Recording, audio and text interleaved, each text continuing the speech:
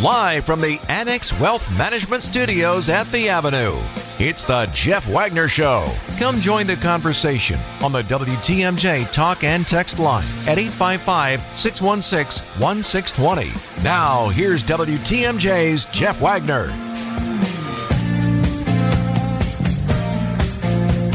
Good afternoon, Wisconsin. Welcome to the show. 8 days until the election. Early voting is going on right now, and crime continues unabated in the city of Milwaukee. Here's the latest story. Five separate shootings on Sunday, October 30th. That would be yesterday. 5 people, including 2 16-year-old boys, were wounded, and in one instance, a dog was the shooter's intended target, according to the police.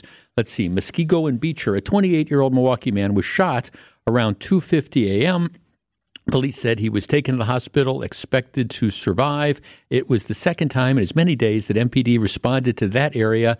There was a shooting near Muskego and Rogers around 12:30 a.m. on Saturday the 29th. Teutonia and Good Hope. Police say a 16-year-old boy was shot and taken to the hospital around 12:30 p.m. He is expected to survive. An 18-year-old Milwaukee man was taken into custody. 20th and Capitol. 41-year-old Milwaukee man was in the hospital after being shot. 24th and Lloyd. Police said another 16-year-old boy was shot around 2:30 p.m. And then 6th and Vienna, a Milwaukee man was shot after an argument around 5:30 p.m., taken to the hospital, expected to survive. 32-year-old man was taken into custody. And then, of course, this doesn't take into account what happened on Sunday afternoon around 62nd and Silver Spring. Silver Spring, of course, for those of you not familiar with the area around here, it is a major east-west thoroughfare. So shooting about 3 o'clock p.m., 4 housing units and 4 cars were hit by bullets. There were people inside 2 of the housing units, but no one was hit. But here's the dazzling detail about this. So we're talking about 3 o'clock in the afternoon, Sunday afternoon. All right, so yesterday afternoon, 3 o'clock, you've got a shooting. Somebody is firing at a housing complex, 62nd and Silver Spring. And again, if you know the area, you can pretty much picture that. Here's the dazzling detail. Police say more than 50 bullet cases were recovered. 50 bullet cases. So this isn't just, okay, some joker, with a gun decides it's going to be fun to take a pot shot at a building or something like that. Not that you could understand how that would be fun, but this isn't like 1 shot or 2 shots. This is 50 shots. 50 shots. So presumably you have multiple people who are probably carrying semi-automatic handguns, and they either reload a couple times or there's enough of them that they're just firing indiscriminately. 50 shots. 50. And once again, I say to describe the city of Milwaukee as the Wild Wild West is to do a huge disservice to the Wild Wild West, because when they had gunfights, at least you had the one gunfighter that faced down the other gunfighter in the town square at high noon. This is 3 o'clock in the afternoon. You've just got bullets flying all over. And again, it's a major thoroughfare. This is 62nd and Silver Spring. And once again, it is just a flat out miracle that you don't have some pedestrian who was in the area or somebody who was in like an alley behind the houses or whatever. It's just a flat out miracle that you don't have somebody who's dead as a result of this. Okay. Real interesting story in the New York Times today, and I don't know what to make of it. The election is a week from tomorrow. Most of the smart money thinks that there is going to be a Republican wave. And I understand whenever I say that, there's some people who say, oh, don't do that. You're just drinking the Republican Kool-Aid. It's not going to be like that at all. Well, I'm just telling you, most of the smart money, Democrats and Republicans, think that what's going to happen is that the Republicans are going to take control of the House of Representatives, and the Senate is pretty much, it's a toss-up. It's a pick-em. It kind of depends on really whether Herschel Walker can pick up that seat down in Georgia, whether Laxalt, the Republican, can gain that seat in Nevada, and whether they pick up a seat in Arizona. Those are things, and then the question is, can you hold the seats in Ohio and Pennsylvania? So but it's going to be close one way or the other. Most of the polls that are out there now show the Republicans ahead. That's most of the polls. So the New York Times comes out with this poll today, and in a couple, they didn't poll Wisconsin, but in a couple of the key states, they show the races either tied or leaning to the Democrats. All right. But it's the most interesting description, and I sent it out on a tweet. But the problem is it's behind a paywall, so unless you subscribe to the New York Times, you can't see it. But it's the most interesting story I've ever seen because they put out the poll and they say, okay, these are the results. But then they spend pretty much the entire article saying we have no confidence in these results. The poll that we're doing here uses a lot of the same sort of technology and stuff as the polls we did in the past. And we freely acknowledge for the last several years that our polling has underrepresented Republicans in a big way. And we're trying to adjust for that. But it's this amazing story because normally it would be, okay, you've got, the Democrats slightly ahead in a couple of these races. But now they're saying, well, we've got them slightly ahead, but we understand that pretty much all the other polls out there disagree with ours, and we're really not confident that we're right. We're just putting it out there that these are the numbers that we have. So for people who rely on polls, I think you have to take it with like a large grain of salt. The only poll, of course, that really matters is what happens a week from tomorrow. And did I mention open voting is underway? All right, when we come back, I want to talk to you about a decision that a local district attorney has made and get your reaction. Stick around.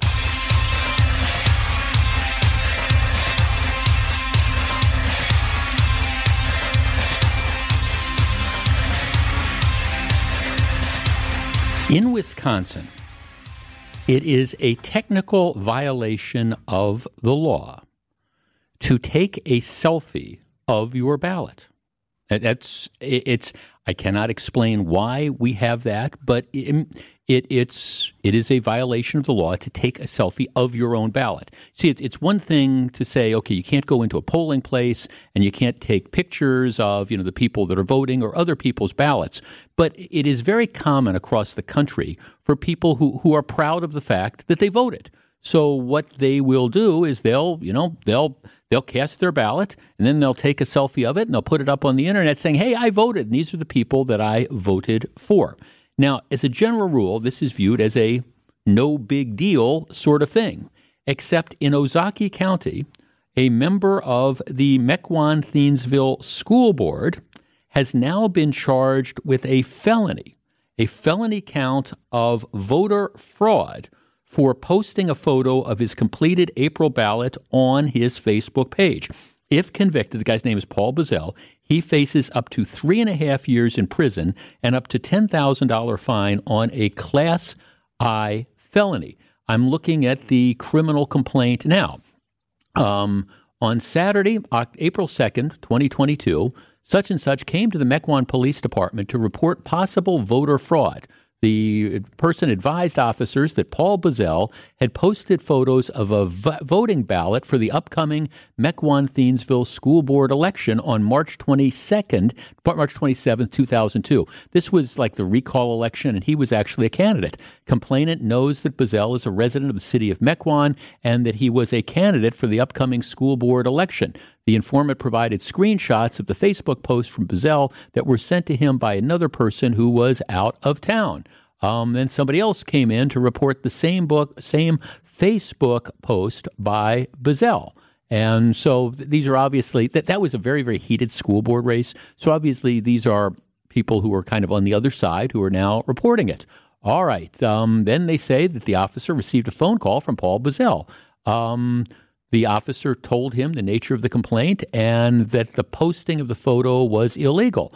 Bazell stated it was understanding that it was not illegal to post a photo of a ballot with his name on it. Okay, so then they're going on and they confirm that that he had posted this particular ballot. So he posted the ballot selfie on Facebook. He's now been charged with a felony for doing this. Our number is 855-616-1620, which is the WTMJ talk and text line. Now, let me be real clear here. If you look at the law in Wisconsin, I think it is technically a violation to post a ballot selfie. No question about it. There is a serious question as to whether or not that prohibition is constitutional. I mean, as long as you're posting your own ballot, I mean, there's a serious issue, First Amendment issue, as to whether or not the state can restrict you. But beyond that, I guess the larger question is, given everything that goes on, why would we care about this one way or the other? Now, in the story that appears in the Journal-Sentinel, the prosecutor in this case says, well, I agree with you that felony penalties don't fit the behavior, but a prosecutor can't choose the penalties to apply. There's greater flexibility to resolve cases after they're charged when the parties might agree to a different statute to plead to for the sake of resolution. All right, our number is 855-616-1620, which is the WTMJ talk and text line. Look, I'm sorry. And look, I'm as law and order as they come. But this is absurd. A prosecutor always has discretion in what charges that they are going to bring.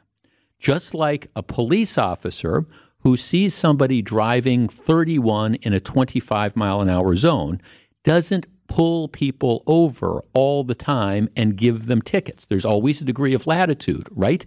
You know, a prosecutor, and I remember when I was in the U.S. Attorney's Office, we always had, there was this sheet that you had if you wanted to do what they called decline prosecution. So in a situation where you look at a case and you say, you know, there's no interest in prosecuting this case. There may be a technical violation of the law, but under the circumstances of this case, well, you know, there's nothing to be gained by prosecuting it. So our number, 855-616-1620, they've charged the guy with a felony. It carries a potential penalty of 3.5 years in prison. Now, he's not going to do a day in prison. Let's understand that. There's no judge in his right mind that's going to sentence this guy to prison for this. But it is possible that he could end up with a felony conviction for posting a selfie. 855-616-1620. What do you think? We discuss. 855-616-1620, which is the WTMJ talk and text line. Okay, Wisconsin statute 12.13 defines election fraud under Section 1F as anyone who shows his or her marked ballot to any person or places a mark upon the ballot so it is identifiable as his or her ballot is guilty of a felony. Shows his or her marked ballot to any person. So what happens, and a lot of people do this across the country. Wisconsin is unique it's one of only a handful of states that has this particular provision of the law. Lots of people take pictures of their ballots. Hey, I voted this, and this is who I voted for. So you have this guy who was running for school board, who actually was the leading vote getter. He takes a ballot, what they call ballot selfie, puts it up on Facebook. I assume a couple of his opponents are the ones that actually complain. And so now he's looking at a felony charge. 855-616-1620. Jeff, this sounds crazy. Who would care? It just doesn't matter. Jeff, he should have just stolen a bunch of cars from the city of Milwaukee. That way he wouldn't have been in so much trouble. Well, that is true. There is this ultimate irony that you can steal car after car after car in the city of Milwaukee, and nothing is probably going to, happen to you. Jeff, prosecutors in Milwaukee County seem to have no problems with not charging car thieves. Well, right. Jeff, so because of the stupid law, he now risks a felony, which could prevent him from owning a gun or even voting. Yeah, it might result in him being tossed out of office, theoretically. I guess I'd have to look at that. But, I mean, here's the bigger point. And this is a stupid law. And I understand there's people that say, well, the law is on the books for this reason or that reason. But don't we want to have some degree of discretion? Okay, let's start with Tom in Waukesha. Tom, you're on WTMJ. Good afternoon. Yeah, hi, Jeff. Hi, Tom. First, I think it's the first time I've ever called for you, but this thing rang true to my head in that I figure if this DA doesn't have anything better to do than to charge a felony on this type of account, then maybe the DA needs to examine carefully his priorities. That's all. Well, It's silly. I think it's silly. Well, right, or there must really be nothing going on in Ozaukee County. Maybe what the DA can do is like volunteer to handle a bunch of prosecutions out of Milwaukee County where you got a lot going on. I mean, look, to me this is candidly, Tom, it's like the no harm, no foul sort of thing where the cop doesn't give you a ticket for going 32 and the 25. He just kind of lets you go because you're not creating a problem. I do not understand the point of bringing a felony prosecution in this case. I just flat out don't. So, no, nor do I. Thanks for the call. Appreciate it. Okay. Let's talk to Steve in West Bend. Steve, you're on WTMJ. Good afternoon. Hi. Thanks for taking my call. Sure. There's actually a couple good reasons why you have this law, and it has to do with election integrity. First, it's so that you cannot prove how you voted, so you could sell your vote. Okay? The other reason is so that an overbearing boss or spouse or whatever cannot demand to know how you voted, demand proof of how you voted. So there are reasons for this law. Well, I guess so. First of all, let's take the second one first. That if you want to have a law, but see that's punishing the voter. If you want to have a law that says that nobody else can demand that somebody else reveal how they voted, that's fine. You go after them. Why would you go after the person in this case that then would be like the double victim? I guess and as far as selling your vote, I don't get it. I don't understand what your point would be. Why would that prevent you from selling your vote? Well, it's the way of providing proof of how you voted, so you can go collect your payment. Okay, well, in that case, if somebody's doing that, then you bring the charge against the person that's paying you off. I mean, I understand. I guess. Okay, so you're saying that, well, you could say I'm going to sell my vote, and this is how I prove to do it. Well, the bigger problem then is the person who's paying you off. That's where you would want to concentrate. I guess I just think that you should have, and you do have, an absolute right.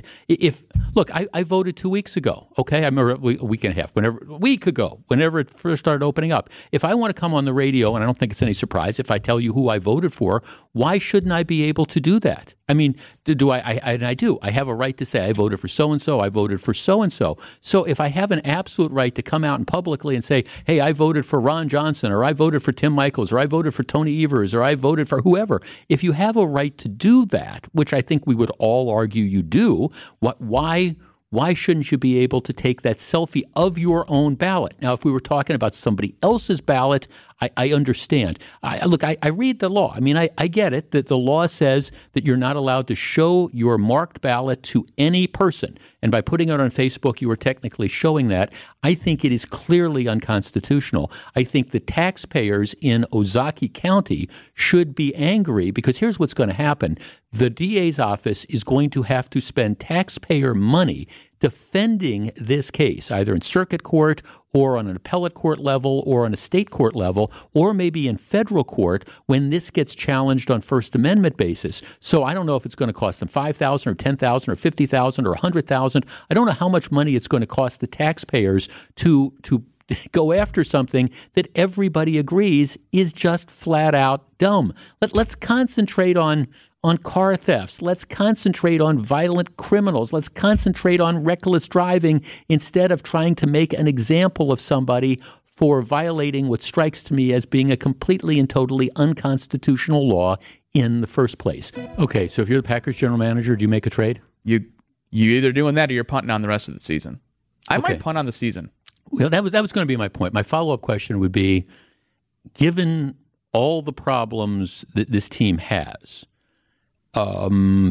is there really any one player that some other team was willing to give up that you would bring in that might make a difference? It is so rare in the NFL, I feel like, that you trade for a true impact player. The 49ers in the middle of the season. Yeah, in the middle of the season. Usually the teams are willing to give up on a guy for a reason, and that's a red flag. And we all know Aaron Rodgers isn't the most gracious and trusting quarterback to begin with. So say you trade for a guy, he drops the a pass in the third week or the third play of the game, he runs the wrong route and Aaron Rodgers is done with him and it's move on. So then what did you do? Well, also football. Baseball. You trade for a shortstop. The way you play shortstop, everybody plays shortstop the same way. They might position themselves differently and stuff. But football, you gotta know the plays. You have to work on the timing and stuff. I guess I don't mean to be a Debbie Downer on this, but if you look at they're 3-5, if you look at the problems they have, I think it goes beyond any one player. You look at the schedule they've got coming up. I mean, they can bring in the second coming of fill in the blank, James Lofton or whatever, and I don't think it's going to make a material difference. So I guess I don't know if it's punting on the season, but I think it is. If it is what it is, and I certainly wouldn't overpay to bring in somebody because I don't think it's going to make much difference. And then you look deep down. Is this team good enough to say beat the Philadelphia Eagles if you made it to the NFC divisional round or something along those lines? What is the return you're expecting? In the NFL, I feel like it's so much more of, if you think you're close to a Super Bowl, can a guy put you over the edge? Yeah, right. Yes. Right. If you, we need that one extra player. Von Miller. We're going to get the Von Miller. Right. That's the guy who's going to be this super pass rusher or whatever, who's going to complement it. But special teams is a disaster. The defense is overrated, and the offense is just very, very flawed. I mean, Look, I'm a Packers fan, but the reality is you watch these games and you see how Aaron Rodgers is looking old. We all get older. Aaron Rodgers is looking old. You just see this huge talent gap between where the Bills are and where the Packers are, and it's more than just one player. That's just the honest to goodness truth. And is it worth taking it? It seems like Aaron Rodgers really likes Romeo Doubs, so is it worth bringing in a guy who's then going to take reps away from a guy who could develop in, I'm not going to say Devontae Adams, but a guy who could possibly develop into a number one? Is it worth it? And I think punting on the season maybe is a little harsh, but just accepting who you are. Well, right, exactly. And I agree with you completely. I mean, the problems, I think, with the Packers, it was in the offseason. It was that they assumed that they were going to be good enough and they were going to be able to be competitive without going out and making some moves to replace Devontae Adams. And now you can't. Aaron Rodgers is a year older, and he's not the mobile quarterback he was, and they got problems on the line. No, I'm with you. I mean, I guess if you can pick somebody up, that's fine. But anybody that thinks it's going to materially change stuff, they're 3-5. Look ahead at the schedule. They're playing the Dallas Cowboys. They're playing the Philadelphia Eagles. They're going to be lucky to win 8 games. They will be lucky to end up 8-9, regardless if they trade somebody. Yeah, I think I'm with you. You're just kind of going to accept it. This is going to be the season. It was a miscalculation by the front office, a rare one, but a miscalculation on how far Aaron Rodgers' talent can carry you, and you kind of hit the line of here's as far as we're going. I agree, but so for everybody who's saying, "Oh, you got to make these big trades," I just don't know that that's out there. But we will know because the trade deadline is tomorrow, right? So tomorrow at 5 p.m., I believe. Tomorrow at 5 p.m. When we come back, I have an interesting number for you, and my question is going to be, is this a good thing or a bad thing? Stick around.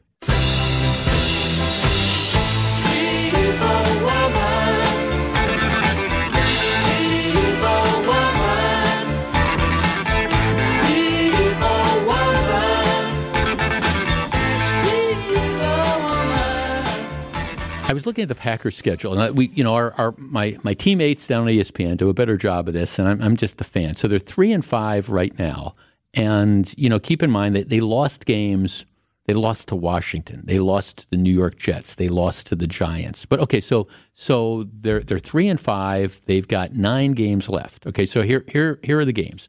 They play at Detroit next week. Detroit's a hot mess, and so you figure that's a win. They play at home against the Cowboys. The Cowboys will probably be double-digit favorites. Then they play at home against Tennessee Titans. That game could go either way.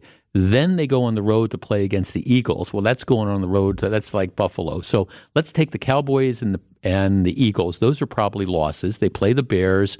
Then they play the Rams. They're going to be underdogs there. That's 3 games. Christmas Day, they go to Miami and play the Dolphins. Dolphins aren't bad. That's 4 games. Then the Vikings come into Lambeau. That's 5 games. I mean, those are at least 5 games that they will be underdogs in, and that takes you to 10 losses. So, okay, maybe they steal a game here or there. I mean, maybe they go to Miami and beat the Dolphins. Maybe they beat the Vikings there. But, I mean, I'm sorry, I just don't see how you get this team with a receiver or without a receiver, given where they are right now. I don't see how you get them with more than 8 or maybe 9 wins at the most. And that's assuming. I mean, have you seen anything really? Is there like one player that's going to make the difference? You got 9 games left. Just to get to 9 wins, you got to go 6-3. The math becomes daunting. Somebody says, are the Packers sellers? Well, I don't know about that, because I just think this is a bad year for them. I mean, I think sometimes you can panic and you can say it's a team on the decline. I just think it's a team that has lots of flaws. But again, I don't mean to be a Debbie Downer on this. I try to be a realist. That's why I was watching the game yesterday, and I wasn't all bent out of shape over anything, because the truth of the matter is the Buffalo Bills were a better team. They were just a flat out better team. They're a good team that's going to compete for the Super Bowl. The Packers are a middle of the road team that maybe if they get hot can get into playoffs, and then they're going to get beat by one of the better teams. But we can decide. But you just look at that schedule. Tell me how they get to. Tell me how they get to 10-7. Tell me how they win 7 out of their last 9 games. I just don't see it. Okay.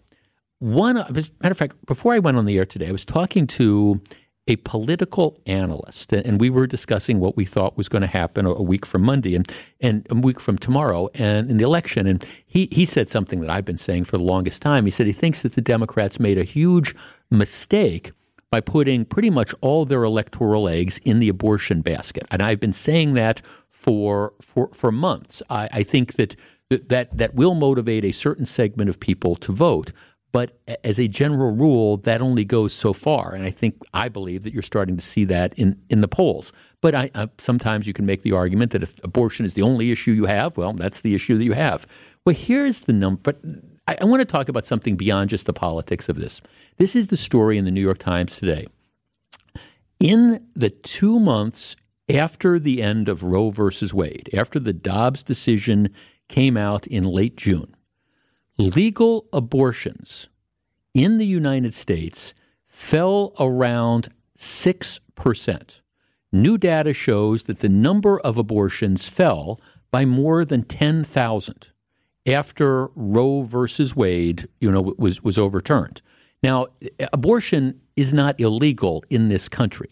If you're in Wisconsin and you want an abortion, you can travel to Minnesota. You can travel to Illinois. And as a matter of fact, Planned Parenthood, if you can't afford it, they will pay for you to do that. So people can get abortions, although it is admittedly an inconvenience. It is another barrier to doing that.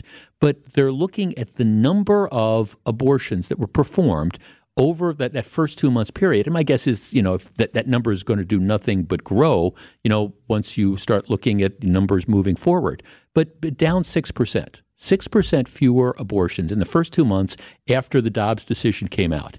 Here is my question for you. Putting aside the politics of this, is this a good thing or is this a bad thing? The number of abortions down by about 6%. Is it a good thing or is it a bad thing? Our number, 855-616-1620. That's the WTMJ talk and text line. Good, bad, and why do you think so? We discuss in just a moment. I just find this to be an interesting conversation because I understand there's the politics of abortion that's out there, and you can't turn on the television without seeing some sort of pro-abortion ad directed against Republican candidates and stuff. But apart from that, the numbers are out. Some people are saying, well, how do you know this? Well, and this is not unique. Health services and hospitals all across the country report the raw number of abortions that are done, and they have for years. So this isn't a unique sort of thing. And so the numbers, the first 2 months that since Roe versus Wade was tossed out, show that abortions are around 6%. Now, it may be less than that because if it's what they call a self-managed abortion, where you're able to procure like the abortion pills and stuff like that, and it's not done by a medical provider, that would not be incorporated in there. But nevertheless, the number of abortions are down. There's no question about it. And I guess my question to you is, okay, is this a good thing or is a bad thing? 855-616-1620. That's the WTMJ talk and text line. Jeff, I think it's a good thing, and hopefully people are figuring out alternatives to abortion that are more preventative.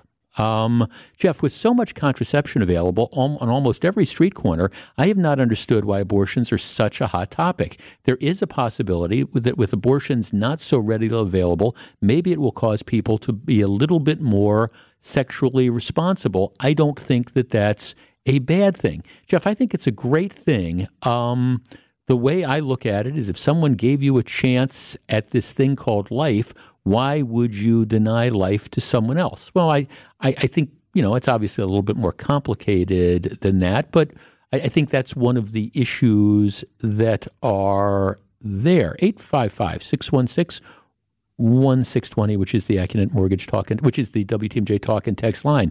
Somebody said, Jeff, I find it bad that the whole scenario. The only bad thing I find in the whole scenario is that they feel it's okay to track women's personal private choices and such. And again, my comment to that was it's not new. All states report the raw numbers and have done so for years. I guess I look at this, and it's impossible to have a conversation about this without taking the politics out. I understand that. But I'm trying to take the politics out of this. And I guess I look at these numbers, and I don't think it's necessarily a bad thing. Now, I am more moderate on the issue of abortion than you might be. I mean, I'm the guy who said I think where Wisconsin is going to land at some point in time, and I can't tell you when, but where Wisconsin is going to land is somewhere along the lines of Mississippi or Texas or one of those states where elective abortions, which would cover rape and incest up to the first 14 or 15 or 16 weeks, whatever that is, which covers 92 to 95% of the abortions. And then after that, for the life of the mother. I think that's where we're going to end up. I think, candidly, that's where we should end up. I mean, I understand there's some people on the radical left who don't think there should be any restrictions at all and don't have problems with partial birth abortion, that sort of stuff. Well, I don't think that's mainstream. I think, ultimately we're going to end up somewhere, and I don't know how we get there, believe me. But right now we're kind of an anti-abortion island, and that goes back to the point I was making earlier that people who want to get an abortion can get an abortion. Admittedly, it's a little bit more difficult, but you travel down to Illinois and Planned Parenthood will fund that trip. Or you travel over to Minnesota. Story today in the Chicago Tribune, Minnesota has become an island of abortion access because not just Wisconsin, but also South Dakota and Iowa, those have all become kind of anti-abortion islands as well. So the abortion industry is thriving in Minnesota because people are coming across the border and doing that.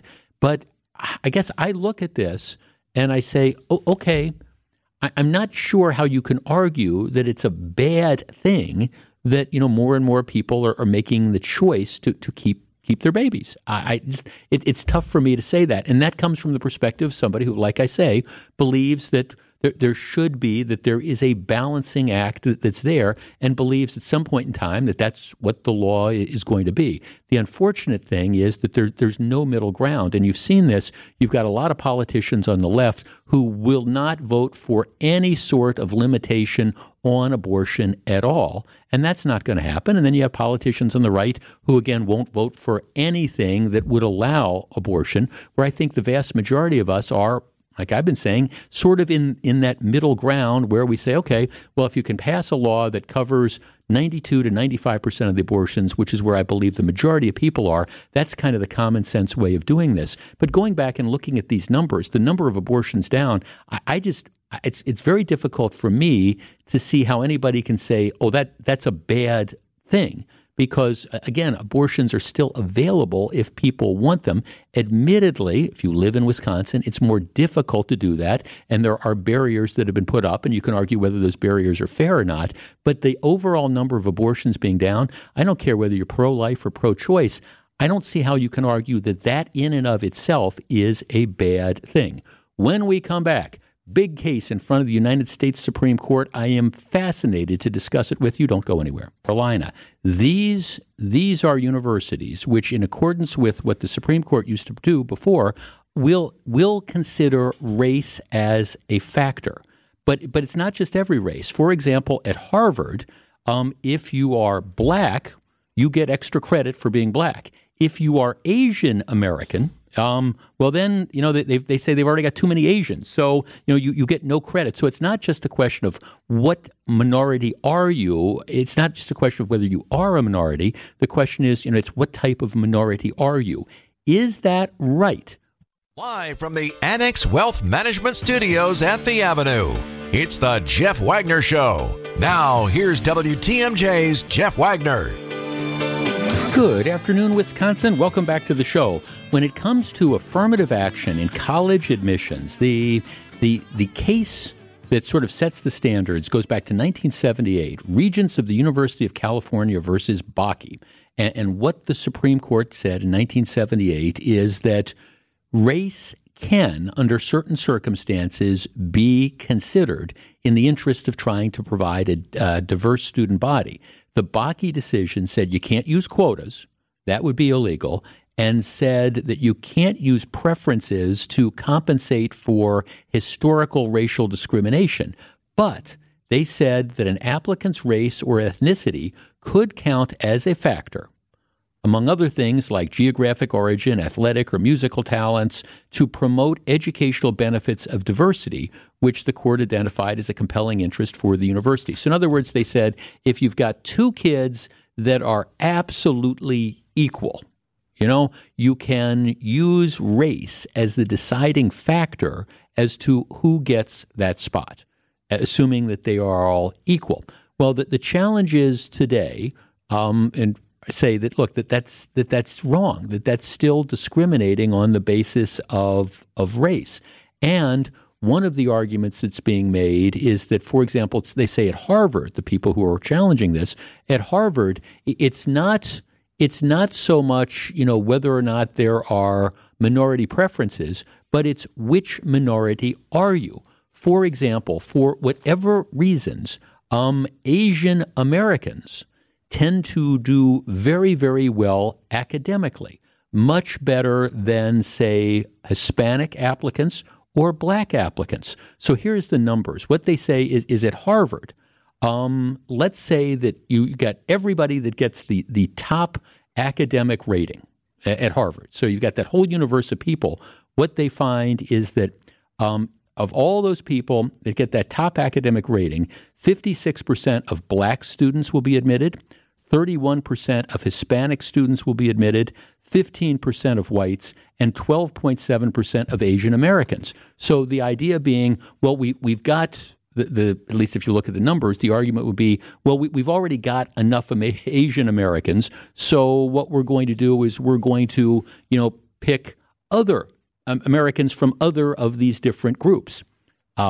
This is being challenged. Now, like I say, there's a long line of cases going back to 1978 that uphold the use of race in some factor. Now, the argument, again, is everything has to be equal, and there's some people who question how could everything be equal. But what the court is today considering is whether or not that precedent, whether or not that ruling is right, and whether or not it is, in fact, discriminatory to take race into account when you are trying to decide who should be admitted to schools. All right, our number, 855-616-1620. That is the WTMJ talk and text line.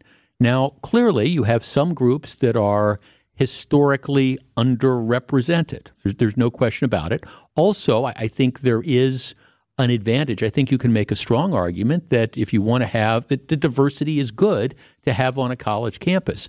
The question I have, though, is if that diversity comes as a result of discriminating based on race, in other words, saying, all right, we want more Hispanic students, for example, and so what we're going to do is because you're Hispanic, you go to the head of the line ahead of the Asian American students. All right, is that right?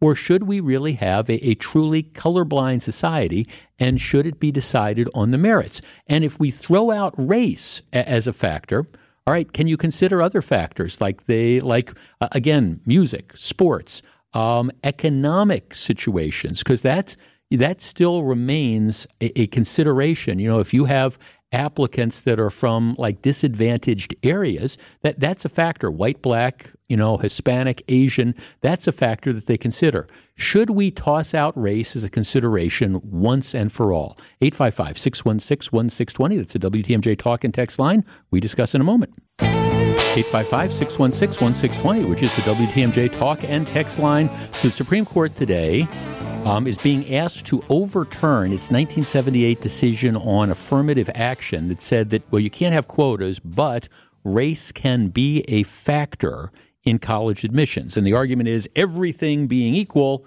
the idea is you can, in the interest of diversity, you can give a nod, you can use race. And for example, at Harvard in particular, which was one of the schools that's the subject of the lawsuit, among the kids that they say everything is equal for, race plays a pretty big role. Let's see, 56% of the black students, 33% of Hispanic students who were assigned the top academic rating are admitted, compared with 15.3% of whites and 12.7% of Asian Americans. So I think if you just look at those numbers, it's very clear that race plays a pretty significant role in, again, assuming that everybody is equal. 855-616-1620. Jeff, I think colleges and universities should use the percentage of national demographics for enrolling students in their institutions.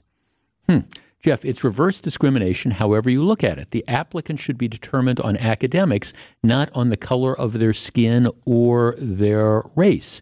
Let's see. Jeff, let's see. In my opinion, all college applicants should be submitted blindly. No race, gender, etc., just your academic background. Little side story. I went to grad school at Marquette and tried for 2 years to get into a doctoral program for history. I would be lying if I told you that I felt the main factor, the main reason that I didn't get in was because I am a white male from parents who are not divorced and I am from the middle class. My academics are just as high as everyone else's. I had published papers. I went to conferences, but I did not fit into many colleges' boxes for their admission requirements. I believe that is fundamentally wrong. Jeff, how can race be a factor without some unspoken quota? Well, I think that's a very good point. And the question becomes, if we're going to truly be a colorblind society, how do you factor in race? Now, nobody argues that you cannot. One way of dealing with this is that you can take economic circumstances into consideration. So I think by definition, that's probably going to help you, get a more diverse crowd. But let's just take the race thing in an abstract. Let us say, for the sake of argument, let's say you've got two Hispanic doctors, okay, and who live in a very, very wealthy part of, whatever town you want to have. And they're both very, very successful, and they live in a really nice house, and their kid goes to a private school, and that kid applies to Harvard. Okay, well, I guess the question becomes, is it fair to simply say, okay, even just simply because of the fact that you're Hispanic, in my example, that means that you get credit over, I don't know, somebody who's similarly situated who might be white or might be Asian American. And when you look at it like that, I think it's really, really tough to justify those decisions. Because, again, if we're trying to move to a race-neutral society, you've got to be race neutral, don't you? Now, a couple people are making what I think is a very, very good point. They say, well, I mean, part of the thing is if you have kids that are coming from urban areas who tend to be maybe in schools that are struggling more than the kids who are going to the expensive private schools or whatever, if they have been able to achieve, maybe they do deserve a little bit of a push. And I guess that's where I come down. I say, well, that's fine. You can do that. You can admit them using the economic circumstance, but you can't discriminate based on race. So if you've got the poor, in this case, the white kid or the Asian American kid or the Hispanic kid or the black kid who are all coming from these economically challenged circumstances, they all get credit. I do think one of our texters' ideas about, maybe if you really wanted, wouldn't it be interesting to simply say, okay, we're not going to ask these questions about what your race is, and we're not going to ask your questions about what your gender is. We're just going to simply say apply. And let's look at the various factors. Let's look at your grade point average. Let's look at the stuff that you did in high school. Let's look at your extracurriculars. Let's look at all this stuff. But let's just leave race out of it. And if you did that, wouldn't it be interesting to see, how this would all turn out? My guess is if you just, but purely in the interest of diversity, on giving some sort of extra credit for kids coming from economically disadvantaged backgrounds, yes, it might result in a fewer minority kids being admitted, but probably not that many more. You could do this without, again, trying to give a preference based on race, which candidly, when it comes to equal access to education, I just think is wrong. Now, I don't know. You could go broke trying to figure out how the Supreme Court is going to come down on decisions. I didn't think that they were going to toss out Roe versus Wade. I thought they were going to uphold the 14-week ban that Mississippi had. I didn't think they were going to go as far as to toss out Roe versus Wade. If I had to guess, I think that the makeup of this court might take a look at that 1978 Bakke decision and say, we think that this is still illegal discrimination. And yes, you can take individual characteristics into account, but race cannot be a factor. We'll know probably sometime this spring when the court ultimately makes its ruling.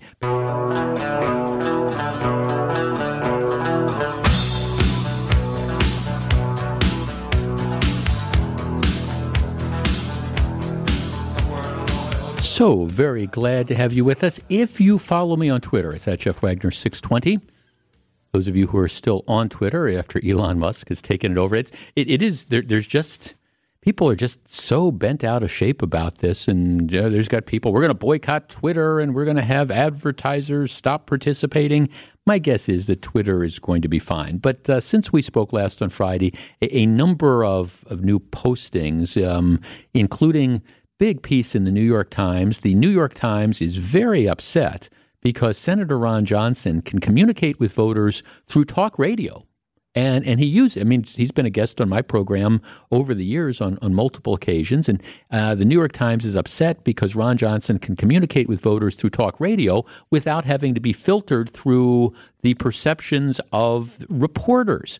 To which my response is too bad. If you look at the number of stories that have appeared in like the local newspaper that have been hostile to either Mandela Barnes or Tony Evers, you can count those on one hand. More on the other hand, you look at the stories about Ron Johnson, you look at the stories about Tim Michels, more so Michels now, because I think the general consensus is that Johnson is starting to pull away in the election. So, you look at the stories about Michels, and it's one after another. But that, I think, is one of the beauties of this medium, is that you have politicians who can bypass the traditional media outlets by, using, in this case, using radio. But anyhow, one of the other postings I had, and it's kind of a follow-up to what we were just talking about the affirmative action issue. Stephen A. Smith of ESPN. You know Stephen A. Smith? Stephen A. Smith, he's the host of their First Takes, but he's kind of ubiquitous. He shows up on, doing he's not a color commentator. He's just more like he's like one of their talking heads. But he's featured on all sorts of programs, like lead into their basketball coverage and things like that. And I think he's sort of a little of him goes a long way with me, but I think he's a talented guy. He's loud. He's brash. He's, I guess, what you look for nowadays in that sort of sports talk world. And he also happens to be black. Okay, so he is well compensated. His compensation, Stephen A. Smith makes $12 million a year. He makes $8 million in salary for working for ESPN, and then he's got a side production deal where he makes another $4 million. So he makes $12 million a year for being a talking head. Okay, so that's all well and good, and I don't begrudge him the $12 million a year. But on Friday, he's having this discussion, and he's talking about how in the World Series this year there are no U.S.-born black players on the roster of either team. That's the first time since 1950. Okay, so I'm not sure why that is. I think it's more likely that you have black players who the good athletes gravitate more towards maybe some other sports other than baseball. But I don't know what the reason is. But okay, that's a fact. So anyhow, this is what he says. He says, we are still black in this country. We don't trust this country in terms of meritocracy always. We know the bottom line is that just like women are underpaid compared to male counterparts, blacks are underpaid compared to white counterparts. Okay, fine so far. And so when you look at it from that perspective, he continues, and of course people look at me, I'm not talking about me, even though I got news for you. I am underpaid compared to some people on television, what they get paid. But that's the subject for another day. I ain't apologizing for that to a damn soul. I'm underpaid. Having said all that, it ain't about me. Okay. He makes $12 million a year for being the talking head. And I guess my note was that, for Stephen A. Smith to suggest that at $12 million a year, he's underpaid, and he's underpaid because of his race. My note was, I'm not sure he's reading the room very well on this one, because I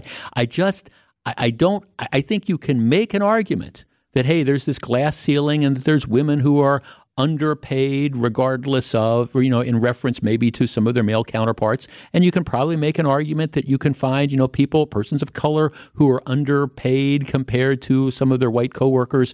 Having said all that, I think if you're an ESPN talking head that's making $12 million a year, I don't think there's going to be too many people who are going to say, boy, Stephen A. Smith, you're right. You're being discriminated against. You've got it really tough, and we got to figure out a way to get you another 3 or 4 million.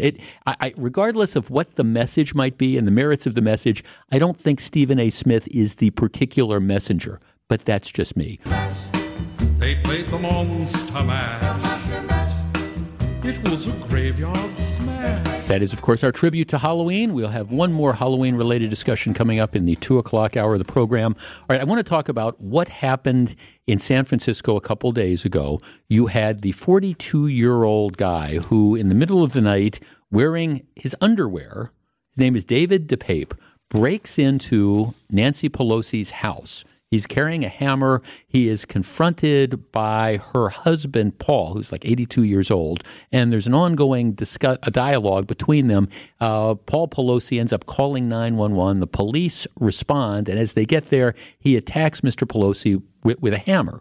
And, the good news is that Mr. Pelosi wasn't seriously injured. But this is, it's a terrifying sort of circumstance. There's no doubt about it. And so it's been interesting to me the way that this whole story has been spun. And you got some people on the right who were trying to suggest that maybe this was all just kind of a setup thing. Well, that's ridiculous. And there's some people on the left who are trying to say that, okay, this guy was this MAGA, he was one of the MAGA people, and that's why he ended up doing it. I think there's a middle ground, and there's a reality here about this. First of all, it is a despicable thing. There's no question about it.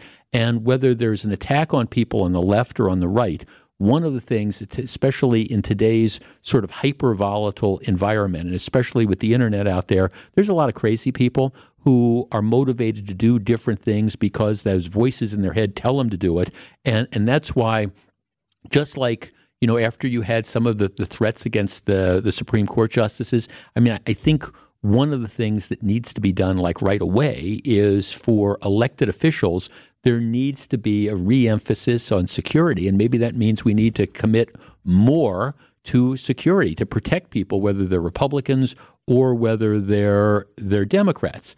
However, having said that, when you go and you talk about this guy and it's, he was a MAGA Republican, well, it's a lot more complicated than that. What he really was he was a psychotic, homeless drug addict. I mean, that's what he was. The Washington Post has this story.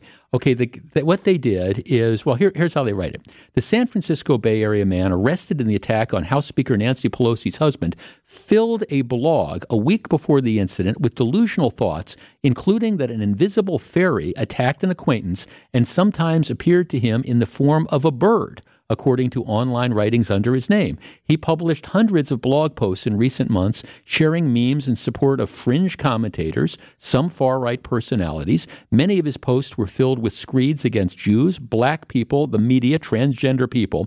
During October, he published over 100 posts, while each while each loads, a reader briefly glimpses an image of a person wearing a giant inflatable unicorn costume superimposed against the night sky.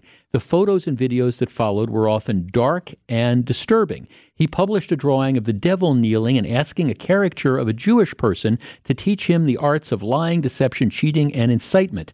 Several contain lifelike images of rotting human flesh and blood, including a zombified Bill Gates and Hillary Clinton. Before those writings were removed Saturday, the Washington Post reviewed them, as well as gory photographs, illustrations, and videos on a website that DePape registered under his name in early August and that his daughter confirmed was his. Notably, the voluminous writings do not mention Pelosi. Okay, so what you have here is you have a guy who is, well, at the risk of oversimplifying this, he's a nut.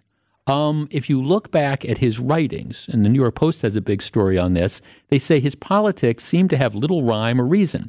In past years, he shared a post about Stephen Colbert's 2006 roast of President George W. Bush at the White House Correspondents' Dinner. He linked to videos of Disney films altered to make it look like the characters were swearing. He claimed Jesus is the Antichrist, which isn't necessarily something that you would expect from, somebody who's a right-wing extremist.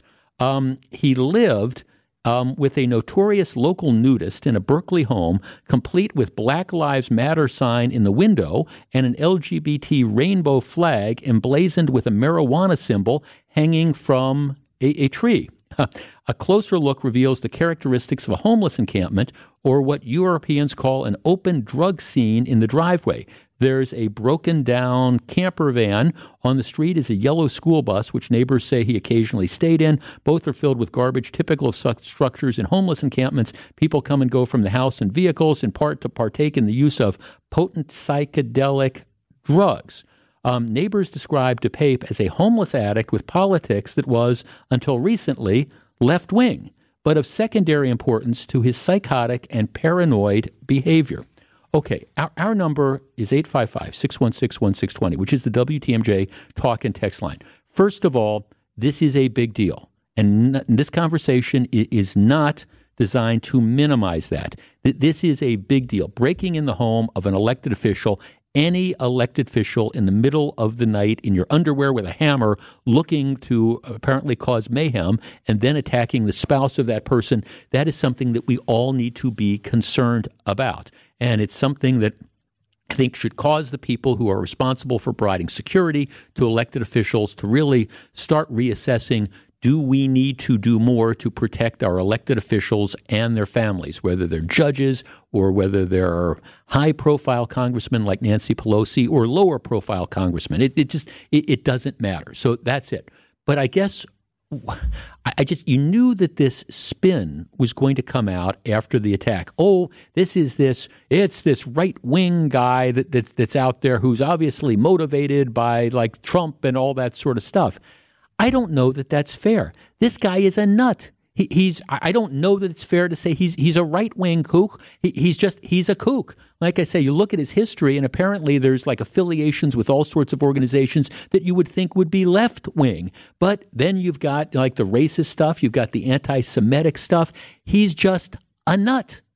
Our number is 855-616-1620. That's the WTMJ talk and text line.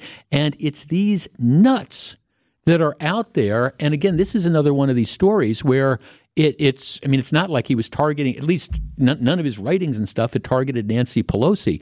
This, to me, shows the danger of allowing these clearly mentally ill people to roam around the streets because you never know what's going to set them off.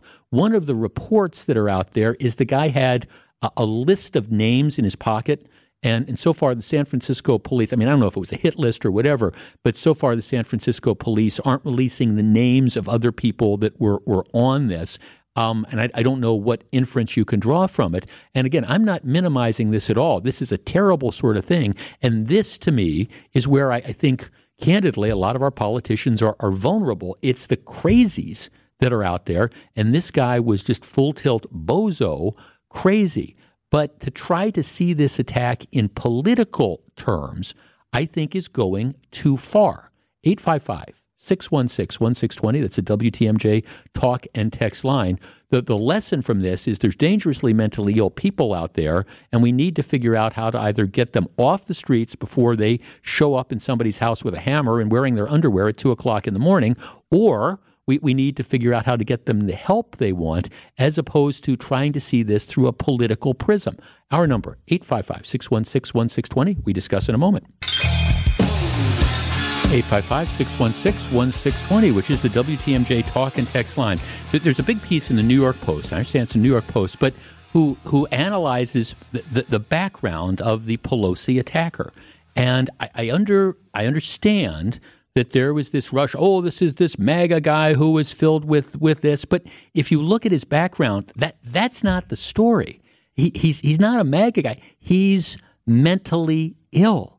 He's psychotic and has been that way for a number of years. And I think one of the things that's being missed by a lot of the mainstream media with this obsession about, this is January 6th, and these are these Trump Republicans. This guy wasn't a Trump Republican. He wasn't anything. He's not, the way the New York Post writes it is he's not a microcosm of the political psychosis gripping America. He's a microcosm of the drug-induced psychosis gripping the West Coast in particular. Right? This is an insane, psychotic drug addict who isn't, it's not like, hey, he's trolling the QAnon type of stuff. Now he might, as part of his like rambling runs through the internet, he might, settle on some of that stuff. But this wasn't a political attack. This was just an attack by a crazy person. This was, I think in some cases, I would link it to when John Hinckley shot President Reagan. This, that wasn't so much of it wasn't a political attack that I'm going to shoot President Reagan because I want, I don't like his policies. It was just the voices in his head saying that he was going to do this.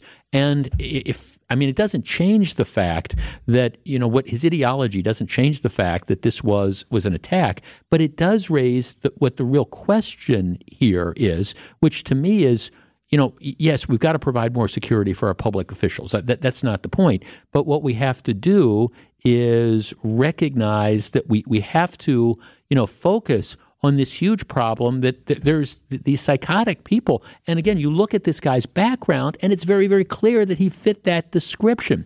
One of our texters says, we need to get away from pointing the finger at someone being a left-leaning or right-leaning criminal. They're criminals. We have enough problems just keeping crime out of our community, and I don't think there's a shortage of criminals on either side of the political spectrum. Well, my point would be this guy he's not on the political spectrum. He lives in a house or outside the house where you got the Black Lives Matter flag, and he's on the internet, doing some stuff that's left wing and some stuff that's right wing, but most of it is just he's psychotic. That's the issue. Our listener Laura in Las Vegas says, Jeff, there is a larger picture also to consider. The streets in these urban cities are filled with mentally unstable, homeless folks. We need to address this as all of us are at risk. Yeah, she's absolutely right. I mean, and it's interesting that she's one of our regular listeners from Las Vegas. I was telling the story when we were there a couple weeks ago.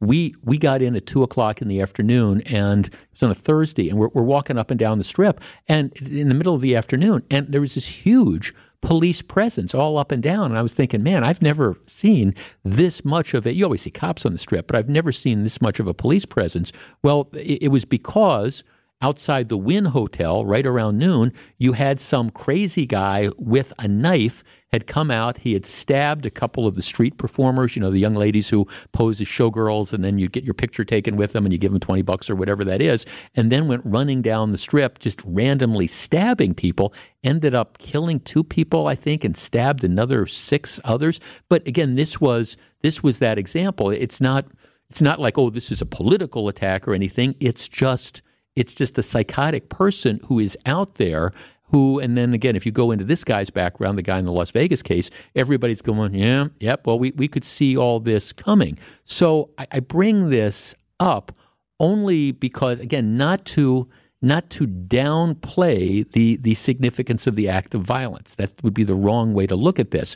But to simply say that to try to portray this as in political terms misses the overall significance of this. The overall significance is this guy was a violently, mentally unstable person who shouldn't have been in a position to be able to do this at all. And like I say, we've got to do a much better job in this country of identifying people and either getting them the help they need, or if they refuse that, getting them off the street so they don't show up in the middle of the night in their underwear in some congressman's house with a hammer.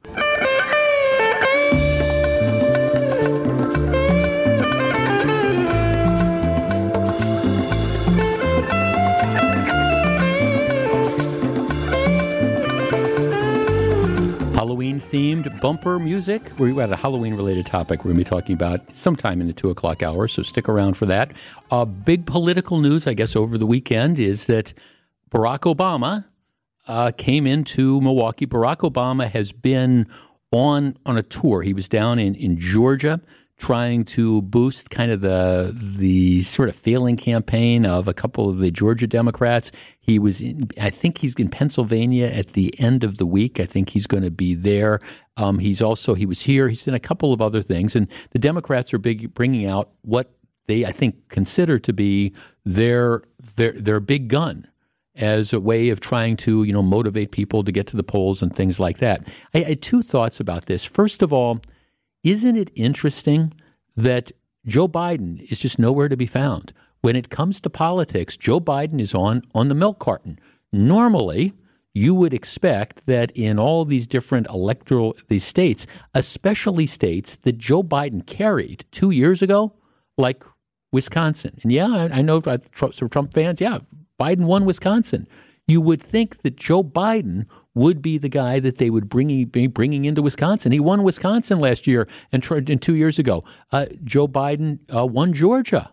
And I understand the Trump people don't like that, but Joe Biden won Georgia. He's nowhere to be found in Georgia. These various states that he won 2 years ago, they don't want him there. And he's not coming. He's not campaigning at all. Or if he's campaigning, he's doing it very, very on a very, very judicious basis. Why? Because I think a lot of the candidates realize that Joe Biden is toxic, which represents this question of how did that happen in the space of 2 years? And for everybody who thinks that, we think it's a good idea for Joe Biden to run again, well, if he can't go out and campaign for Democrat candidates in the midterms, how is he seriously going to be able to run, 2 years from now when he has to end up campaigning for himself? For anybody who thinks he might run again, this is this is the clear indicator that nobody wants him out and campaigning, and they're going, we're back to the future. We're going 6 years back, and we're bringing, Barack Obama in. He left office 6 years ago. So, he's still there, and he's trying to, again, motivate particularly some of the minority voters to go out and vote. So that's all fine, and Barack Obama gives a fiery speech and things like that. The other thing I thought was interesting, though, about his appearance on Saturday was the location they chose. They were at a high school gym. I mean, essentially, they were at a high school gym. And I know that he'd done appearances there on 2 occasions in the past, but I kept thinking, if this is your big gun, if this is the guy that you're really bringing in town and you really want to mobilize support and you're going to have your big, this is 10 days before the election rally, you would have thought maybe that you would have chosen a venue that would draw more people than a high school gym. Now, I understand you were trying to target this again for the city of Milwaukee and trying to encourage people in the city of Milwaukee to go out and vote. So it was a particularly targeted audience. But even within that framework, Summerfest grounds, all the different places that you could go, all the larger sort of venues, they chose a high school gym, and they packed the high school gym. But I think that was kind of indicative of, I don't know, that maybe Barack Obama wasn't even that much of a draw. All right, when we come back, they're trying to find your car. Are they doing the right thing? Gas prices and Halloween. Live from the Annex Wealth Management Studios at the Avenue, it's the Jeff Wagner Show. Now, here's WTMJ's Jeff Wagner. Good afternoon, Wisconsin. Welcome back to the show. Mike Spaulding, before you leave, do you and your wife when it comes to watching television, do you and your wife share the same tastes, or do you watch different stuff? We are sort of a Venn diagram. We share most of the same tastes, but we do still have like our separate shows. Okay. That we're all right with watching. Now, the reason I ask you is because if my wife and I, we are otherwise, I think, incredibly compatible, but if we were that Venn diagram, we'd have very, very little overlap. There's no question about it. I mean, she just walks in and just shakes her head with that look on her face because I'll watch sports, and she's got a modest interest in sports, but just tell me who wins, or she'll watch it for. She would never sit and watch a game from beginning to end. Unless if we were out somewhere as part of a party, but she just wouldn't casually do that. The features that air during football games and stuff like that, where it's like a charming story about a rookie who people might not know a lot about, and you go, oh, that's really cool. Those are made for my wife. Jasmine is very invested in give me a reason why I need to care. Yeah, but it's not the sports. And then I was watching. There's a movie that dropped on Netflix, a remake of the book All Quiet on the Western Front, and I was watching that, and it's a very, very good movie. I'm about 2/3 of the way through, but it's also very graphic. It's World War I, and she walks in and she kind of looks at some of the scenes of battle, and she just kind of shakes her head. I like. To give you an idea, so in October on Vice TV, which is this obscure thing, they've been calling it Slamtober, and so they do these things like it's been like all wrestling documentaries. They do like the dark side of the ring. Oh, sure. And then they do this thing, Tales from the Territories. And this is the stuff that I grew up with. It's like going back, and these are we'll give you the background and how it didn't end very well for these various wrestlers and stuff. And I admit I'm fascinated by this. And my wife will walk in and she'll see me watching this, and she'll just kind of like shake her head going, you're this really smart guy. And here you're watching this kind of stuff. I'm glad you mentioned the wrestling documentaries. Same as you, things that I grew up on. I'm very interested in watching, and those pieces. It's on Vice, the behind dark side of the ring or whatever it is. Oh, they suck me right in because they're so fascinating. If you ever want to know a fascinating person, don't know personality wise, but definitely lifestyle, professional wrestler, man. There's nothing like that. And it doesn't, and it just generally. There's not a lot of old professional wrestlers because it's just between the lifestyle and how physical it is, and the fact that a lot of these guys get screwed up on drugs and pills and all that stuff. But anyway, so I watch those type of things, and she just looks at me. She doesn't get it. She, on the other hand, and I have said this before, she is a Hallmark movie gal. Oh, so okay. and then there's a couple other channels which are out there now that kind of duplicate the Hallmark movie stuff. But that's what she likes. She likes to watch it because they're predictable. They have 10 minutes in, you know how they're going to turn out. There's going to be the controversy, but the boy is going to get the girl or vice versa, and they're going to move to the town, and he or she isn't going to go back to New York City, and they're going to live in the town they grew up in, and they're going to save the local Christmas house or whatever. You know it. It's predictable. It's feel good. It's all those things. So and that's all well and good. But here's the thing. They've started with the Christmas stuff already. They don't even wait till November. Well, at least wait till November. Okay, the other day, I'm sitting there and I'm listening. Fran is in the other room, and I'm listening and I'm hearing all this like Christmas music because she's watching. And again, I don't know if it's the Hallmark Channel or one of those sort of channels. And they're into their Christmas. It's not even Halloween yet, and they're into their Christmas shows. And I just said, I can't. It's way too soon. It's just flat way too soon for this because the shows in general are syrupy, but the Christmas ones, and I mean, I'm not a bah humbug guy. We're not even to Halloween yet. Get me through Thanksgiving before that. Yeah, please. If it's a day after Thanksgiving, I'm okay with it. I mean, I'm okay with the holiday season starting tomorrow on November 1, but you can only take, so it's like the Halloween candy, those movies. You can have one and we can sit down and have hot chocolate one night and we watch one and it's fine. But if you're giving me, what are we at, 60 days till Christmas or 55 days? That's too many, man. Which brings me, thank you, Mike, but that brings me to what I want to discuss next. All right, tomorrow, November 1st at 4 p.m., WLIT FM, which is a station in Chicago, they will be playing Christmas music round the clock starting tomorrow at 4 p.m. It is the earliest date in the station's 22 years of hosting the format that is making the switch. They say why? Because listeners love it, and so they're adult contemporary. They are going to be switching over to Christmas music. The first Christmas song they're going to play is All I Want for Christmas, I think by Mariah Carey or something like that. But they're switching over tomorrow at 4 o'clock. Our number, 855-616-1620, which is the WTMJ talk and text line. Are you ready for Christmas music 24/7? I don't think so. And I do like the holidays. Believe it or not, I actually do like Christmas music for the month or whatever when you're out shopping and it's snowing and you're like, okay, everyone's sort of happy-ish, kind of stressed out by the holidays. I'm with it for the month of December. Again, 30 full days before we even get to December 1st. That's a little overboard. Right. And so like tonight, for example, we're going to watch It's the Great Pumpkin, Charlie Brown on Apple TV. All right. So tomorrow, 24/7 Christmas music. And that is, of course, consistent with, again, what a lot of these channels are doing with the Christmas movies, 24/7, round-the-clock Christmas movies from now until Christmas. Our number, 855-616-1620. That's the WTMJ talk and text line. Now, of course, radio stations can do whatever they want. I mean, it's not a question of can you do it. My question is just from a preference, when is it time to start focusing on Christmas? When I put my lawn furniture away.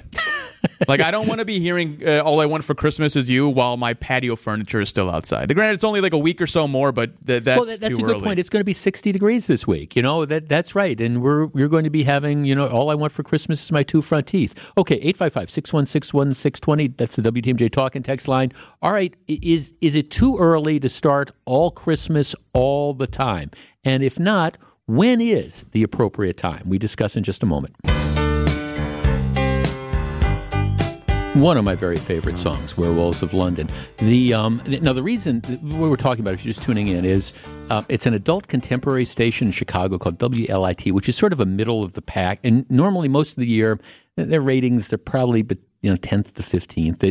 It's not one of the big stations in Chicago. And I don't mean this in an offensive way, but once they switch to Christmas music, they get this huge bump. They are switching to Christmas music tomorrow. That's the goal at 4 o'clock. And my question is it too soon? And when is the appropriate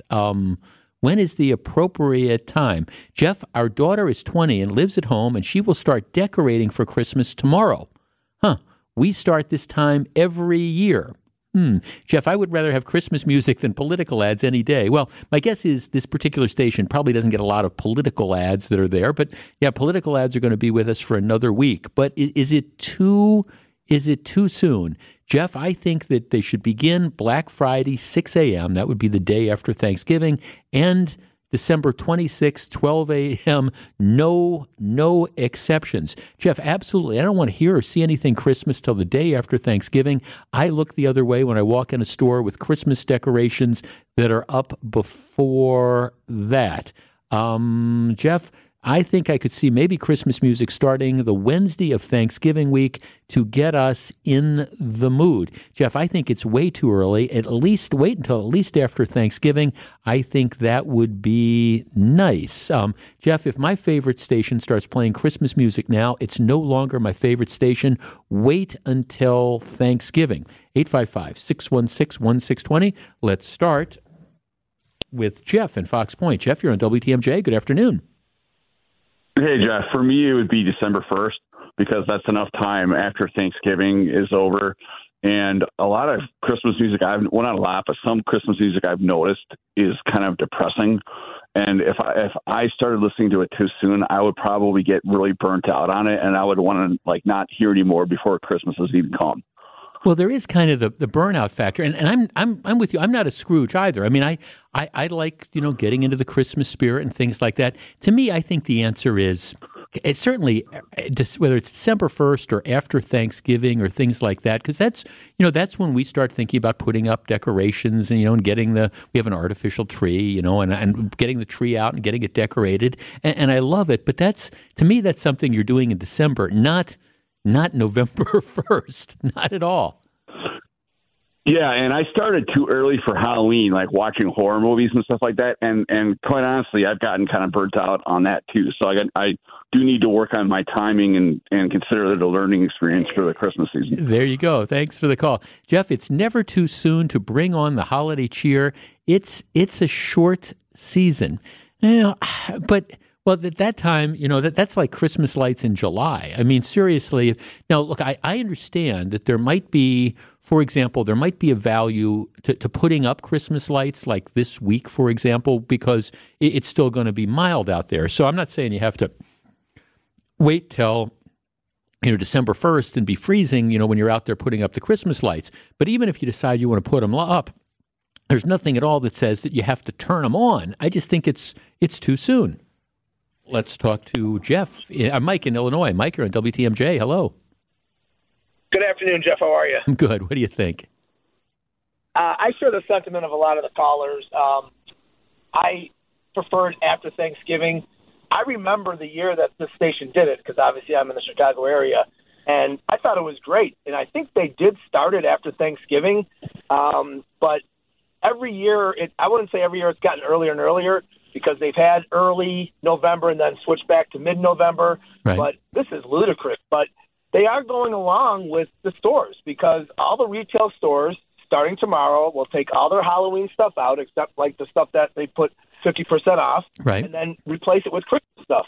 So, I mean, I hate to sound cynical, but it is about the money. Yeah, no, I think you're right. No, thanks for the call. I guess I've just always my thing is I can't jump holidays. I mean, the next holiday we got coming up is Thanksgiving. Thanksgiving's coming up in about 3 weeks or so. 3 or 4 weeks, whatever it is, from 3 weeks from Thursday or whatever that might be. So I'm focused on Thanksgiving. Once you get me past Thanksgiving, then I'm going to be willing to focus on Christmas. Jeff, 2 weeks ago, I was in a medical waiting room. Hallmark Christmas was on.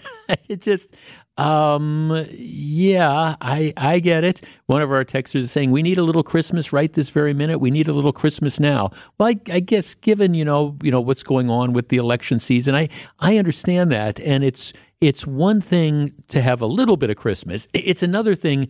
I'm just thinking, 24/7, really. Jeff, Christmas music makes people happy, although it's not my flavor until December 24th. If other people enjoy it, good for those stations. Well, that's what I think is interesting about this, because clearly, one of the things that's happening is they're doing it because it works. They're going to get a ratings boost from being the first one, and that's what they're all about, because there will be people that tune in, and that's all well and good it's not going to be me that ends up, tuning in. So in any event,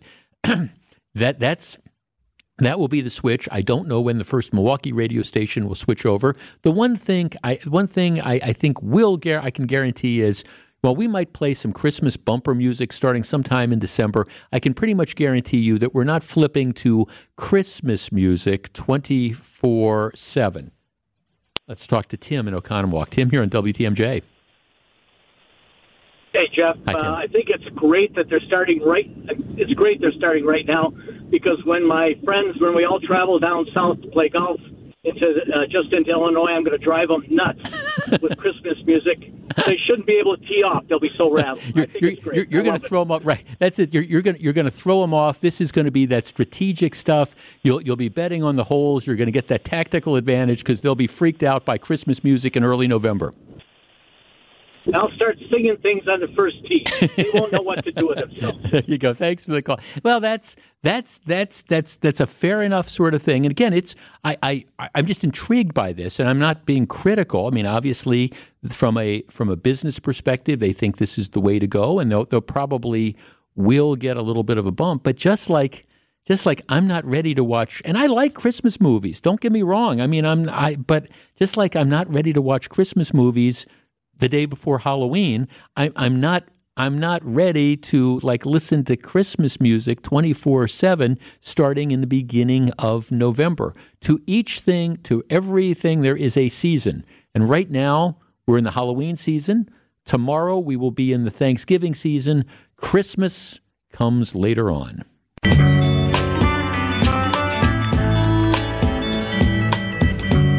Jeff, I love Christmas music as much as anybody, but right now I'm golfing, so I can't make that jump yet. Yeah, that's the thing. Now, look, if you lived in Florida, or you lived in California, where it was nice weather year-round, and you had to figure out, okay, what's it like to have Christmas when it's 60 degrees outside or 70 degrees or whatever. Okay, well, maybe that's it. But I agree. If you're still trying to deal with the falling leaves and stuff. My goodness, isn't that too soon for Christmas music? Jeff, stop rushing the holidays. No one enjoys a rushed holiday.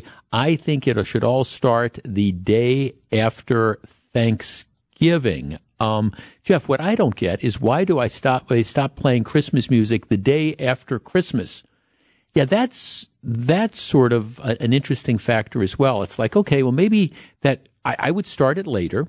If I was the king, I would start it later, and then I would probably carry it on through that week between Christmas and New Year's, and then you kind of focus on the new year. All right, before we get too far ahead of ourselves with Christmas, though, I don't want to lose sight of the fact that today is Halloween. Now, I understand in many, many, many neighborhoods around our listening area that the trick-or-treating went on yesterday or maybe Saturday, so I get that. But there are some neighborhoods where the trick-or-treating is going to be going on tonight. And there's a story that really caught my attention, took me back for when I was a kid in the New York Times, because one of the issues that challenges you as parents is how do you stay sane around all the candy? Okay, so, you're trying to encourage your kid to eat well, eat healthy, you're trying to manage the kid's food, make sure you eat the broccoli and the cauliflower, all that stuff. And then the kid comes home with this big bag of candy. And kids being kids, heck, adults being adults with candy, you just kind of want to dive in. Huge story in the New York Times about how you manage this. Do you ration it out? Okay, Mikey, you can only have 3 pieces of candy a day for the next, we're going to make this last. Or, okay, here's the deal. I'm going to pick this out, and you only get a couple pieces if you eat your vegetables, eat your carrots, and you get some candy. Or, Mike Spalding, you just let them wade in. You just kind of, put it out there and just go to town. We were you get X amount of pieces on the night of, and then we'll see how things go. School lunches, it'll be dispersed in, and then a couple of pieces here and there. We were not a full-on, go all-out family, because your kid's stomach will be upset, and then it becomes your problem. Yeah, my parents were my parents were, just go do it, and just wade on in, and then, you can suffer your own consequences and stuff like that. Maybe that explains so very much. I don't know. The thing about Darrell Brooks and his antics is now that he has been convicted, there will be a much, much, much, much, much shorter leash. I mean, during the trial process, Mike, the whole concern was you want to make sure that you don't make a mistake that's going to prejudice the trial and result in having to do the whole thing over again. Well, after you've been convicted, there's no longer the presumption of innocence, and his antics, like I say, there's still rules with regard to sentencings and stuff, but it's nowhere near as stringent. She doesn't have to worry about, worst case scenario, if something happens at the sentencing and it gets reversed and he has to come back to be resentenced, so he gets, his 6 life sentences, doesn't make any difference. So I think that the tolerance for his bad behavior is going to be way, way low. Yeah, you saw that this afternoon. I said about 10 minutes in, that was from the beginning of Judge Doro walking into the courtroom to when he was removed. He was arguing about what kind of ankle restraints were placed on him, and saying that they were hidden from the jury, and he wasn't able to tell the jury what he was being shackled to the chair with an electric monitor and all this kind of stuff. And it did not last very long. No, like I say, and again, now that you've been convicted, now he's going to have there'll be the appellate process, and you can raise these different issues and appeal. But as far as the courtroom antics, I think those days have come and gone, and there's going to be a very, very low thing. I was looking, I forget where I saw this. I don't know if it was on the internet or one of the newspapers. They were showing this woman who was going trick-or-treating. She was dressed as the judge. You see that? Yeah, She was a dead ringer for Judge Doro. Yeah, she was pretty spot on. She was pretty spot on. I know she was getting a lot of love on social media, especially in the the Waukesha Facebook groups that developed after this whole situation. Yeah, she was getting a lot of love for it. Yeah. Oh no, it was an amazing, creative sort of thing. Hey, when we come back, it's the one aspect of inflation that all of us see on a daily basis. Why does it matter so much? I will explain. We will discuss. Stick around.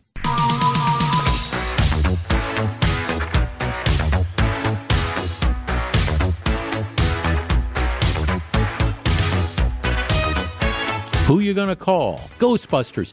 The original Ghostbusters movie, I watched it a while back. I watched it right around the time that they were coming out with the remake. It actually, I'm amazed at how well that movie holds up. Now that I then went back and I made a mistake, I watched the sequel, the second one, which is just, there's not enough CKs in suck to describe how bad the sequel was. But the original Ghostbusters movie, I think, it holds up just incredibly well. That might be, I'm trying to think of, we got some friends coming over tonight for dinner, but after they go, maybe it's time to fire up Ghostbusters along with, it's the Great Pumpkin, Charlie Brown. Okay, I think that the dominant political issue, and I was saying earlier in the program, we were talking about the decision that the Democrats have made to essentially run on abortion. About half, when all is said and done, my guess is about half of all the advertising dollars done by Democrats, not just in the state of Wisconsin, but across the country, will be tied to the issue of abortion. And that's it. And regardless of where Republicans are on the abortion issue, for example, there's a big difference between where Ron Johnson is and where Tim Michaels is. That doesn't matter. That's the issue. Democrats, it's abortion. I personally believe that that's going to turn out to be a loser strategy because it only takes you so far. And I understand there's some people that are very passionate about it, but I guess we'll see. I just don't think that's going to be enough. But I do understand that, you go with what you got. That's just it. And the truth of the matter is, this year, given, the issues on crime, it's difficult for Democrats to defund the police crowd to run on crime is an issue. It's difficult for Democrats to run on the economy because the truth is the economy is a mess. Now you can argue, well, it's not fair to blame Joe Biden on this, and that's a whole different story. But, going back to 1992, the whole first Bill Clinton campaign, it's the economy, stupid. That's it. People generally, at least most people, vote their pocketbooks. And that's why you see the swings. If people feel good about the economy, it's good for the incumbent party, it's good for the president's party. If they don't feel good about the economy, well, then you tend to have, a backlash. And that's why I think, and maybe, you're going to be able to call up 9 days from now, a week from tomorrow and say, oh, when we get the results, say, oh, there was never this red wave. But I think there's going to be that. But I think a large part of it is because of the economy and the effect that has. Now, of the different things, we've talked in various contexts over the last year or so about the effect of inflation. We all see this. The cost of living has gone up, year to year, last month, what was it, 8.2%? So, in order to buy the same things in September of 2022 that you bought in September of 2021, it cost you 8% more, which is a pretty staggering amount if you think about it. And we've talked before in this program about the different things that, really hit home. When did you realize that inflation was as bad as it was? And, people would call up and say, well, when I recognized this when I went to the grocery store and I paid for eggs, or I paid for, a gallon of milk, or I bought this, or, when I got my bill from my lawn service and they were putting in all these surcharges or whatever. Everybody has at least some different indicators. But the one thing that is common to all of us when it comes to inflation is gas prices. It's the one thing that is absolutely inescapable because we all drive, or at least most of us drive, and we all need our cars. I need my car to get me to work and to get me home. You need your car to take your kids to school or to take your kids to the extracurricular activities. You need your car if you're going to go out to dinner. You need your car if you're going to go to the grocery store. You need your car if you're going to go over and see your friends that live, a few miles away. And as we're driving around, we see gas prices all the time. It's not just that once a week or twice a week when we stop in at the gas station and we fill up the tank, and then you put your credit card in, or you go in and you give them cash or whatever, and you say, oh my gosh, this is how much it just cost me to fill up my tank. It's not just that. It's also every day as you're driving around, you see those big signs that they have outside all the gas stations that say $3.65 or $4, or if you drive a truck, diesel prices up over $5 a gallon, well over $5 a gallon. Or if you drive a car with a diesel engine, you're paying over $5 a gallon. And that's why I think when it comes to the psychological effect of inflation, gas prices are number one. First of all, we all have to buy it. You can make a decision that says, hey, I'm not going to go out to dinner. I'm going to eat at home because, things are just too expensive at the restaurant. You can say, all right, I'm going to switch over. I'm going to have hamburgers instead of steaks. I love steaks, but the cost of steak is so much, I'm going to switch over to hamburger. That is the alternative you have. But the truth is, other than not driving or substantially cutting back on driving, when it comes to gasoline, you got to buy it. You really have very, very little choice. And that's one of the reasons I think when you see high gasoline prices that are over $3.50 a gallon around here, over $4 a gallon, $7 a gallon in California, diesel prices over $5 a gallon, I think more than anything else, when it comes to the impact of inflation, and probably also because it's in our face constantly, I think gas prices are, for most of us, the number one indicator of inflation and how bad it is. Our number is 855-616-1620. That is a WTMJ talk and text line. All right, gas prices, how does that affect you? And psychologically, I think that's the thing too. You wake up in the morning, you're driving to work, and you see, oh, gas prices just went up another dime. Or, hey, I remember 2 years ago, gas prices were $2.50 a gallon, or it was around $2 a gallon, and now we're looking at $3.50 or $4 or whatever. I think psychologically, when it comes to affecting us and sending a message about inflation, gas prices are number one, and they're always going to be number one. What do you think? 855-616-1620. We discuss in just a moment.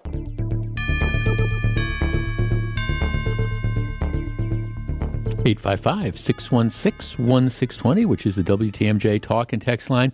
I bet you, and I say this seriously, with everything else that was going on, I think Joe Biden's approval ratings would be, a couple points better at least if gas prices hadn't gone as high as they had and now haven't settled as high as they are. Because gas, you can, I think you can hide a lot of stuff when it comes to inflation, but gasoline, no. Jeff, our fuel tank cost over $1,100 to fill up last week, about twice as much as last year at this time. We'll be setting the thermostat quite a bit lower than in years past. Jeff, the reason I'm concerned about gas prices is the overall effect of the economy. The truckers moving products to food store, which raises prices up. Yeah, when you've got the cost of diesel gasoline, for example, being, over $5 a gallon, that price does, of course, ends up, getting passed on to people. There's no question about it. Another texter makes the same point. People forget that high gas prices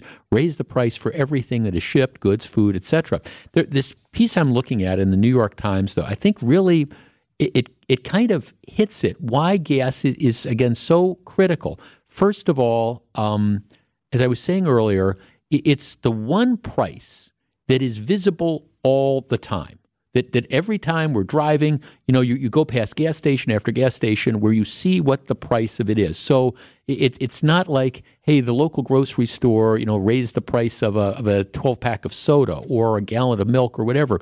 You don't see that all the time. So you see it even when you're not buying it. Also, with gas, it's a product that's sort of uniform. By that I mean there's only like three grades. Typically, there's putting aside diesel. You pull up at the gas pump. There's three grades. You got regular, you got the mid grade, and you got the premium. So there's no hiding these different prices. When you, for example, go to the grocery store, you're going to be bundling stuff in. You're going to buy like your eggs, and you're going to mix it in with bread, and you're going to mix it in with cereal, and all these different types of things. But you're not going to necessarily, then you just get a bill at the end. And you might say, okay, boy, the price of milk or the price of eggs has gone up, but it's going to all be bundled in so it doesn't stand out as much as gasoline does. And of course, with gasoline, it's just so very easy to, track the price that's there.